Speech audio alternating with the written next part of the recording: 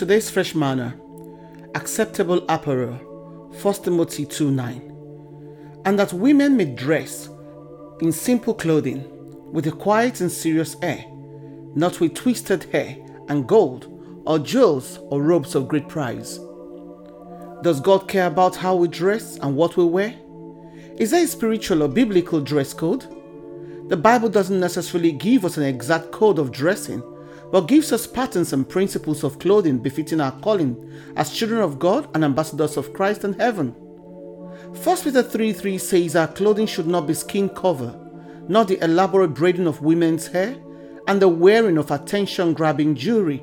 Instead, he warns against being more concerned about personal appearances than personal character. Look around you. All you see is flesh, flesh, and more flesh. Both men and women go about naked or half naked in the name of fashion. Unfortunately, it's within the Christian community, even among leaders. Where did a modest, decent, and appropriate form of dressing go? Women's dresses and skirts seems to shrink daily. People spend their money to buy rags and call it designers. You can see the pores on some people from the tightness and transparent clothing they have on, and the shirt might as well be on underwear as it covers nothing. Every form of clothing has become a highly sexualized item, creating a society of less is better, with people displaying body parts as an acceptable and normal way of dressing. When Adam and Eve sinned in Genesis 3:6-7, and they became aware of the nakedness, the shame pushed them to sew fig leaves as covering. So even from the beginning, clothing has symbolized the need to cover our sin and our shame. That shame has somehow disappeared from society, that people even walk around naked and covered. If one was invited to see the queen, they would look for the most affordable and queen-worthy outfit to buy.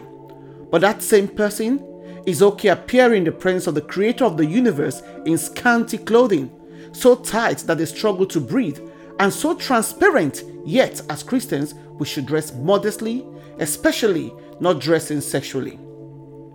It means to dress appropriately for the occasion. Adults are supposed to act as role models to the younger generation, but even the older people dress worse than children these days.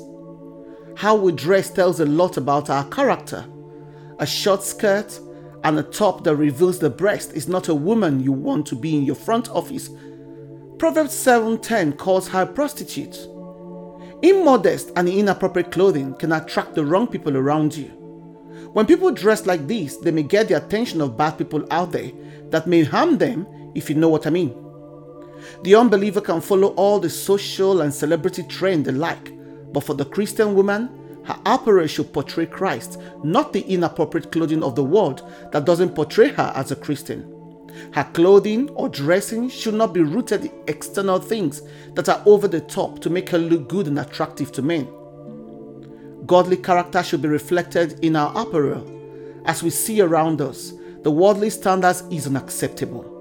We mustn't dress in ways that attract the inappropriate attention, either by underdressing or overdressing, but be clothed with strength and dignity according to Proverbs 32:22. Store-bought beauty, external beauty, and unacceptable apparel gives false impression of you and of the Lord. You can recognize a Muslim by the way they dress. You have recognized some professions according to the way of dressing. Would people recognize you as a Christian from the way you're dressed, from the kind of things you wear? Make sure you dress appropriately. Acceptable and appropriate apparel. Shalom. A message from our sponsor. For your delicious cookies, brownies, and blondies, Blue Strings Bakery is your one-stop shop for all things delicious. Blue Strings Bakery, artisan baking at its finest. Contact them on Instagram at Blue Strings Bakery, or alternatively, call them on 079 600 38377. 079 600 38377.